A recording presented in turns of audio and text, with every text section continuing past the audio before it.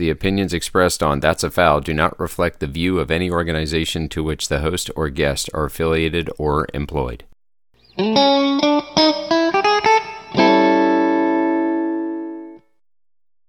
Welcome to That's a Foul. In today's show, we pick up our conversation from episode 4 with Levon Dermendjian. If you haven't listened to that yet, you might want to go back and check that out after listening to this one. In part 2 today, Levon really leans into his leadership approach and talks about the mentors who helped him. He also shares advice for referees when things go sideways. And he closes out quarter 3 with an amazing story from a game he did in 2012. You're not going to want to miss that one. Part 2 of this 2-part conversation starts right now. Sports are an integral part of my life, specifically officiating. I've met a lot of interesting people on deck and on the sidelines. From referees to evaluators, coaches to administrators, and players to fans, each one has a story to tell, and That's a Foul podcast is the place to tell it. Each episode will dive into personal and professional lives to see what they can share to make us all a little better tomorrow. I'm Chad Packer, and this is That's a Foul.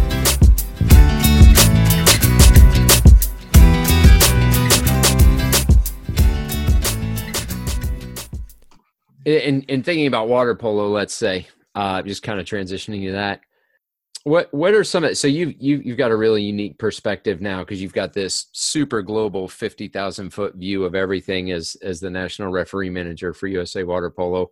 What are some challenges that referees face on deck in thinking about brand new referees who have some skills but maybe not a ton of access, but maybe a really high ceiling, and then like high level referees? I think it's interesting for you to tell your story about, like travel and things like that.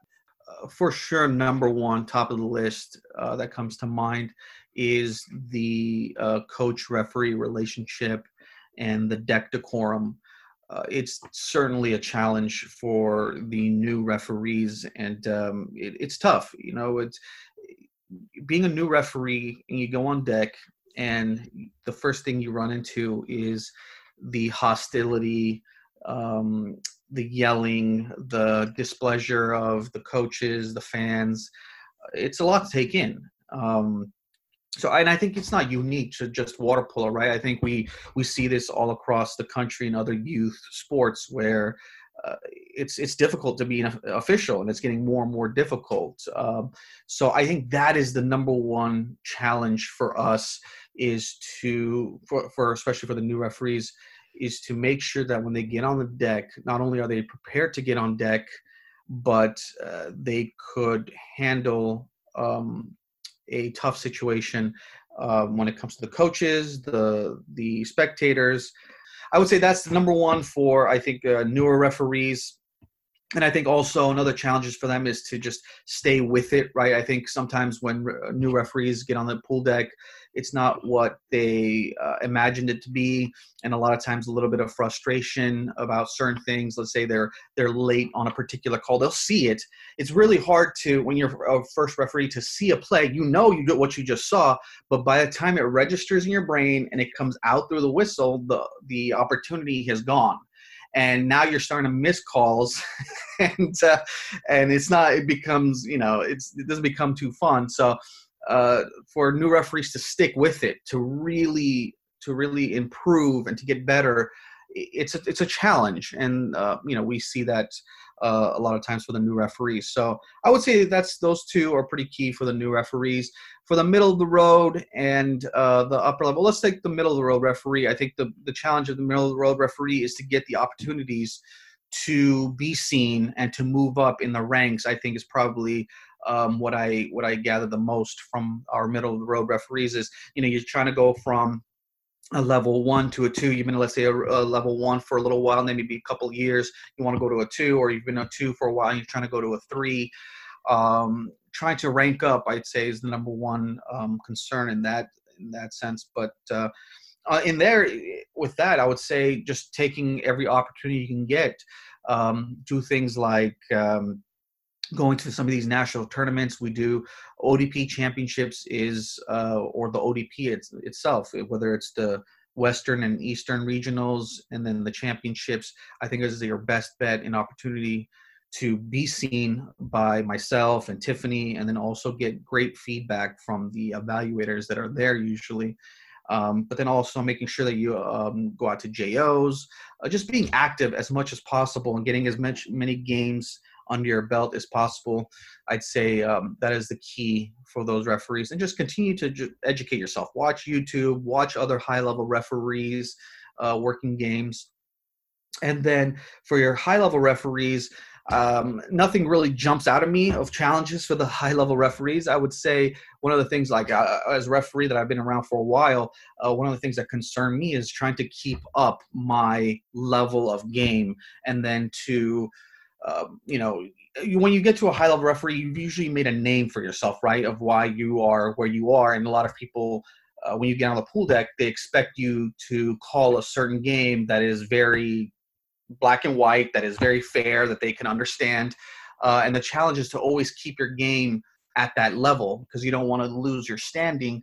And I think it's one of those keys for the higher level referees too. So sorry for the long answer, but oh, it's a 3-part question. So yeah. When you're in a game and you do kind of start to feel either yourself losing it or the game just kind of feels like what's a best practice you use to get yourself back on track, or maybe the game back on track? Like a quick, kind of like a tip that maybe a referee, again, we're just 2 refs talking between games right now. Right. I think more times than not, it's usually the referees experience the game getting away from them, and it has to do with the physicality of the game, and they're trying to, reel it back in. For that, I would say, first things first, I would talk to my partner whenever I get a chance to make sure that we're on the same page, that we see what we're seeing. I remember specifically one of the things that I like to do, let's say in a collegiate game, when I'm working with with my partner, if I sense that the game, the emotions of the game are rising, if I have an opportunity, I'll talk to my partner and say, hey, look, have you noticed the fouls and things, the emotions are getting more heated. So we gotta really stay on top of it. Just so you want to be ahead of it, right? In case you're not ahead of it and things start going sideways, yeah, you have to start making calls. One of the things that I always do, I default to, is start making calls quicker. The easiest way to de-escalate physicality is to call quicker fouls. You're not making up fouls. The fouls are there. You're just choosing to call them sooner so that you can minimize the contact. And that's the easiest way to do that is the perimeter, right? There's contact, the ball's out of the hand. Okay, quick ordinaries.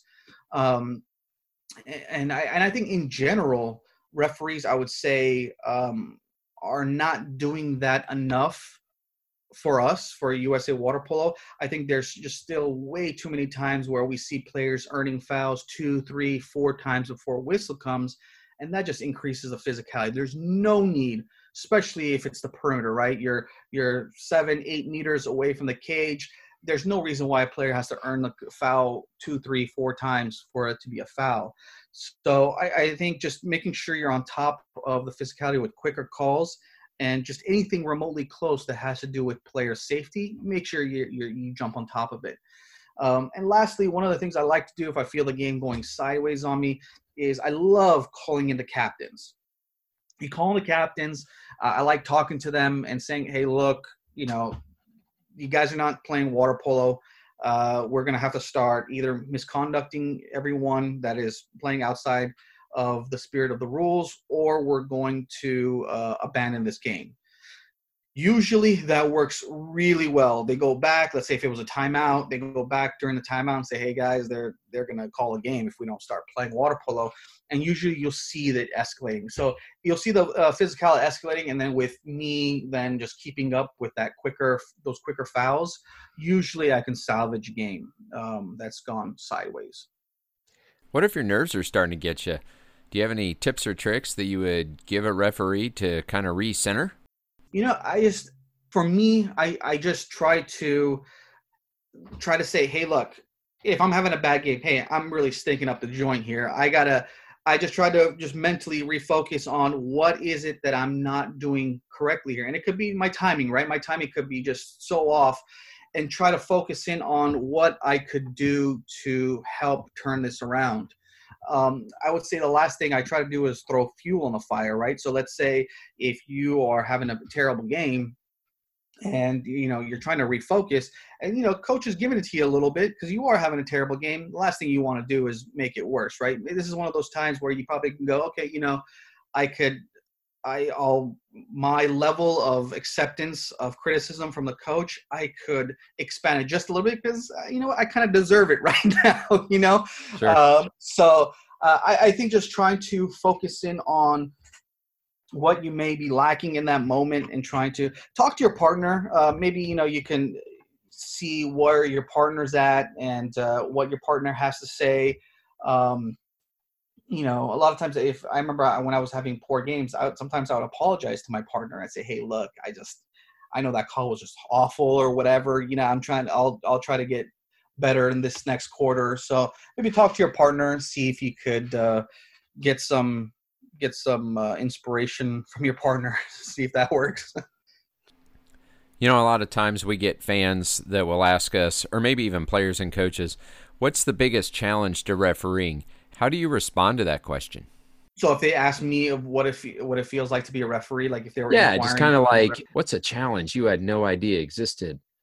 Well, I think the first things when I do get that question a lot, not only from fans, but I'll get it from, let's say, table staff, workers, right? A lot of times I love having conversation with our table staff just because you want to have a good relationship, right? They're usually your only friends on the pool deck. And so many times I do get that question. It's like, oh, how do you like being a referee? Or what are the things, what are the challenges of being a referee?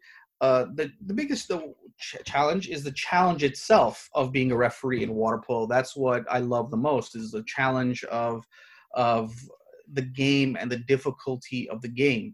If this was easy, I don't know how interested I would be in doing this.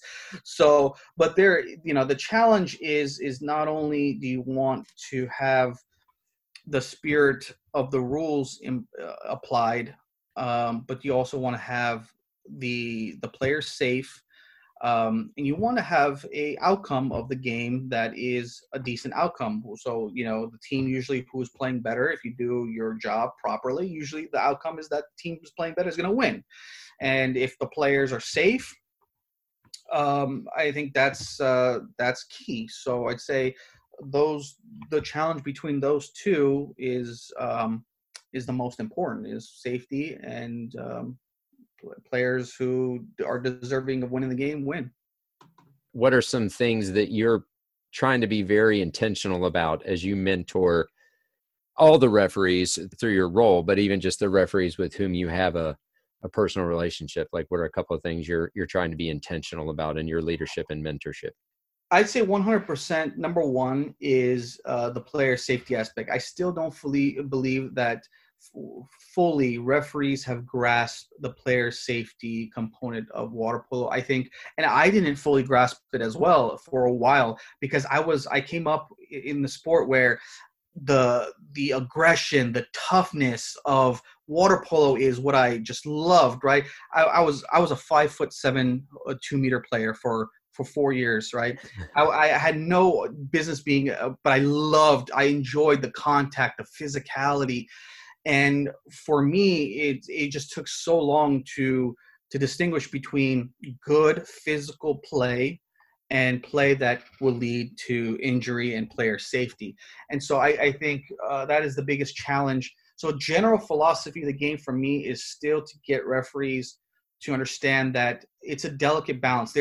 And in our school, in our referee school, we mentioned that it's an art. It's an art to be able to distinguish between good physical play and over-aggressive play. We need to separate those two. I don't think that we are doing as good of a job as we could on that. We're just trying to, try to keep the message going, because again, water polo stops when there are youth kids that are playing that are getting injured. It just can't be that way. We can't use advantage as an excuse, or we can't use that this sport is a very, aggressive sport. It's a very tough sport, so it's going to happen. We just can't use that excuse. I would say that would be number one key for me. And another key for me, another philosophy that I'm trying to hammer as much as possible is we want to be offensive minded and we want to make the calls for the offense. The game still currently in its form is undercalled. And I've said this just countless times. And one of the times that I remember the most is when we had our JOs. When we started the JOs, we had our pre-JOs meeting, and we made sure to tell everybody, hey, look, we got to make the calls. We got to make calls. We can't just, we can't let, the game go on and then the physicality arise. We got to stay on top of it. And then I go out and I watch 12 and unders and 10 and unders, and I just see them just getting hammered with no calls. And we're talking about 10s and 12s. Right. But an easy, ordinary foul would have just solved so many issues. And so the technical aspect of the game, the way the game, even FINA used to be you can get the crap beaten out of you, and it wouldn't be until a call was made, right? But they've gone to a technical game as well, right? So they're calling more of the impeding, the fouling on the perimeter, the heavy fouls. There's more calls made. That's the direction the sport is going. That is the intent. And so the philosophy I'm trying to get referees to understand, especially our new referees, is that you got to be involved, you got to make more calls, and you got to, in your mind, have it that it is, if all else is equal, you got to be offensive-minded. We have to reward offense. I kid you not, I just so many times I'll be evaluating a game, and a player will make a great move, will get hammered or whatever, contact, which is illegal. They drop the ball, and no call. And when I asked the referee, hey, why is it that you made a no call in that situation? And every time, I kid you not, I get a response of, well, I don't think the offense did this, or I don't think the offense intended to really shoot in that situation. I think they just intended to. So there's always some kind of excuse not to make the call. And I'm trying to get referees to understand is that is not our job. Our job is not to talk ourselves out of why we're not rewarding the offense. We should be focusing on what defense is doing wrong and why we should be awarding the offense. So I'd say those two are the biggest keys in the philosophy of the game that I'm trying to pass on to the referees. I've watched you watch referees and coach referees, evaluate referees, whatever the phrase is at some of the events that we've been at together. When you pull a referee aside between quarters or at half, what are you trying to do, given that that's a super finite amount of time? Yeah, well, I think first things first is I am not a big fan of that. I really believe that in a perfect situation, the referee would just referee a game, and then at the end you would give a evaluation, because you don't want them to, you never know what happens, right? You don't want them to go sideways on you, and next thing you know, you derail their game. But I think in special circumstances like your ODPs, your championships, right. West and East, the intent is to make referees better. And so unfortunately, if we waited till the end of the game, too many times they would have no clue of what we're talking about, because there's no way they're going to remember what happened in that first quarter. So I think my approach to that, and the approach that the evaluators take, is that we try to guide and help as opposed to being critical. We'll point out some things like, hey, you might want to watch out for this, right? The player turned inside water, took a little bit of contact. Maybe you should think about, instead of an ordinary, think about to restore that advantage, maybe an exclusion next time. So being more encouraging as opposed to being more critical, I think that's key. And then after the game, you could be critical if there's, if there is need to be. But I think just the education portion of getting them to learn and be better is the most important for me at that time in between quarters and timeouts. You got time for a couple more? Absolutely. Right on. Best advice you've ever received on deck, and just a couple of mentors that have really, really helped you along your way. The best advice that I give is, and I love it, because I would listen to something, and then I would really focus in on that particular let's say, message or style from that particular referee or evaluator. And I just don't remember who it was. It probably could have been Jim Cullingham who said this to me, because I take so much from Jim as one of my my mentors. That you'll hear many different viewpoints, many different opinions. And that's the beauty of a sport, is that we have different philosophies, right? If you go from referee to referee, evaluator from evaluator, there's always different philosophies. And the best advice that I got was just take a little bit from everybody. If it makes sense to you, fit it into your game, and then you create your own game. You create your own image as a referee. So don't try to be this referee or that referee. Be your own referee. Take a little bit from everybody, create your own thing, and create that identity for yourself. And that really, really helped me out, because then, I thought, you know what?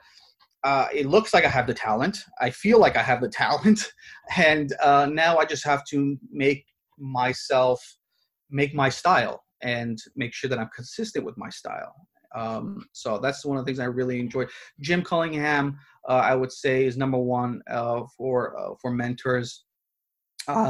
Terry Searing did so much for me in my career. I'm so thankful. As a young referee, I remember I was in my early 20s. He gave me opportunities. At that time, he was the supervisor officials for the NPSF conference, which is the highest conference in our country. And he took a shot at me, and gave me probably some games that I probably had no business doing, but he had faith in me, gave me a lot of advice, a lot of words of encouragement. He was great. And then, there's just so many people along the way. But those two definitely stick out. I think a place for referees outside of California to really develop and get those relationships and have that sort of mentoring is at the ODP events.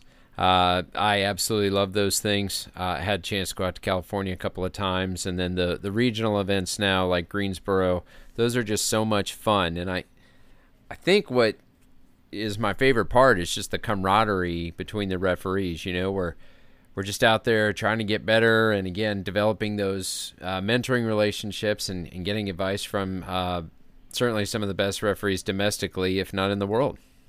And we really appreciate you, Chad. I know this last time we used you at a lower division to be like an anchor for us, which you did fantastic. You had younger referees in that age group, and you held it all together for us. So we really, really appreciate that. Yeah, Greensboro is just so much fun. I think just in general, ODP is just a fun atmosphere.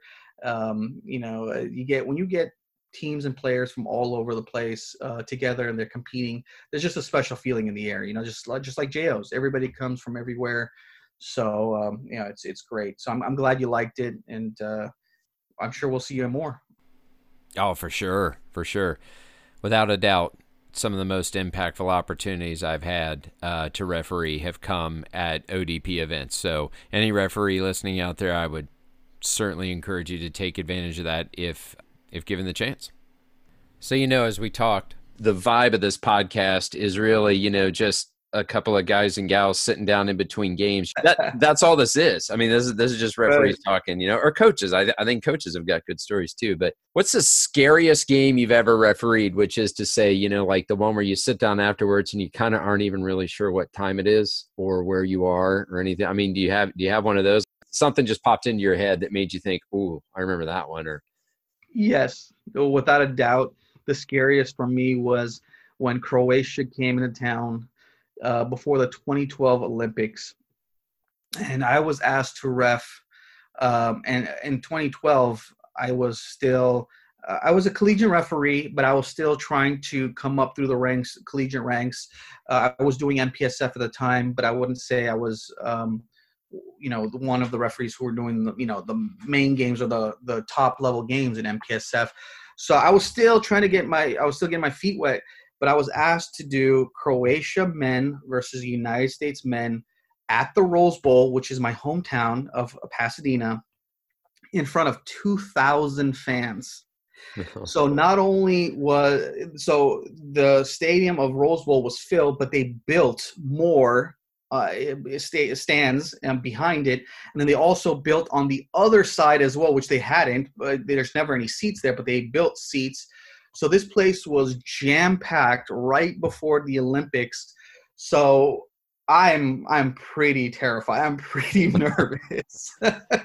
I'm pretty confident, but not only, I was pretty confident in that I would be able to whistle a decent game that is a fair game. And that's always a challenge, right? I think, when teams, whether we travel to another country or when a team travels to us, there's always this political kind of game, right? Of, they think that us as American referees might not call a fair game, but you are trying to call a fair game, but you have to realize and acknowledge that there is that perception out there that you are not going to be calling a fair game. And, but I was pretty certain that I could balance that and call a decent game. But I think one of the things that you're really concerned about is the player safety issue, right? Here it is, a few months, maybe like 2 months, 3 months max before the Olympics. The last thing you would want to do is have an injury from either side that would not allow a player to go to the Olympics, right? And so I remember that was clear in my head. It's like, okay, nobody can get injured in this game. Just nobody can get injured in this game. And then you combine that with so many people in the crowd. I remember my old high school coach was there. At the time, I was a pool manager. My supervisor with the city of Pasadena and members of the city of Pasadena board were there. I remember the mayor was there. It was so many people that I knew. It was pretty, and I would say that would be the most scariest for sure. God, I know my heart's racing now. Luckily, everything went well, and the U.S. men won, so that was nice.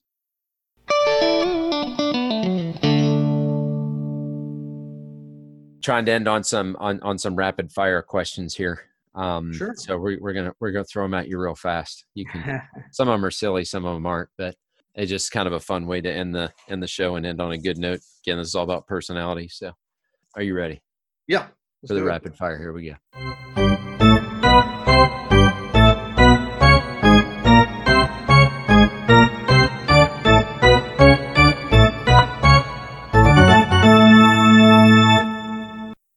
Favorite pool to referee a game? Stanford. Are you chocolate ice cream, vanilla, or something else? Vanilla. Any toppings on that, or? Yeah, well, between chocolate and vanilla, it's vanilla. But if I had my choice of any, it would be mint chip, and specifically Thrifties, if that's possible. Oh, that's fantastic. Most games you've ever refereed in one day? 12. What were the 6-7 minute quarters? It actually, if you have a quick minute, it's an interesting story. I was a new referee. It was Orange County, 105-degree heat in Orange County. It was 18 and under boys. My partner and I were scheduled to do 12 games in a row on the hour. 18 under boys, and this was top level boys. My partner doesn't show up. I did 12 18 under boys games in a row, 7-minute quarters in like 105-degree heat. I will never forget that. It was awful. My God. Are you a dog or a cat person? Dog. Do you have a dog? Yes. What kind of dog are you? A Chihuahua. Oh, nice. Do you have a nickname? I don't, but people sometimes shorten my name to Lev. They just say Lev. Nice. What's your favorite power tool in your garage? You talked about being a mechanic. Favorite power tool? I just got a Makita XDT 16, I think it is. It's the newest impact wrench. And I've been just going to town. I love that thing. My goodness. That's my new favorite tool for sure. Dig it. What are your thoughts on breakfast for dinner? Why not? The McDonald's all day breakfast is fantastic. To get McGriddle at 9-10 p.m. awesome. Why not? Favorite movie genre? Comedy. Got any favorite movies? My favorite movie of all time, I think, it's pretty common, I think, but it's just you can't get better. Is Scarface. For me, it's just it has everything in a movie that I could ever want. It's just something else for me. I enjoyed it so much. So off the grill here, are you talking hamburgers or hot dogs? Hamburgers. Yeah. Do you ride roller coasters? I did. I haven't in a long time, but I certainly enjoyed it. That's for sure.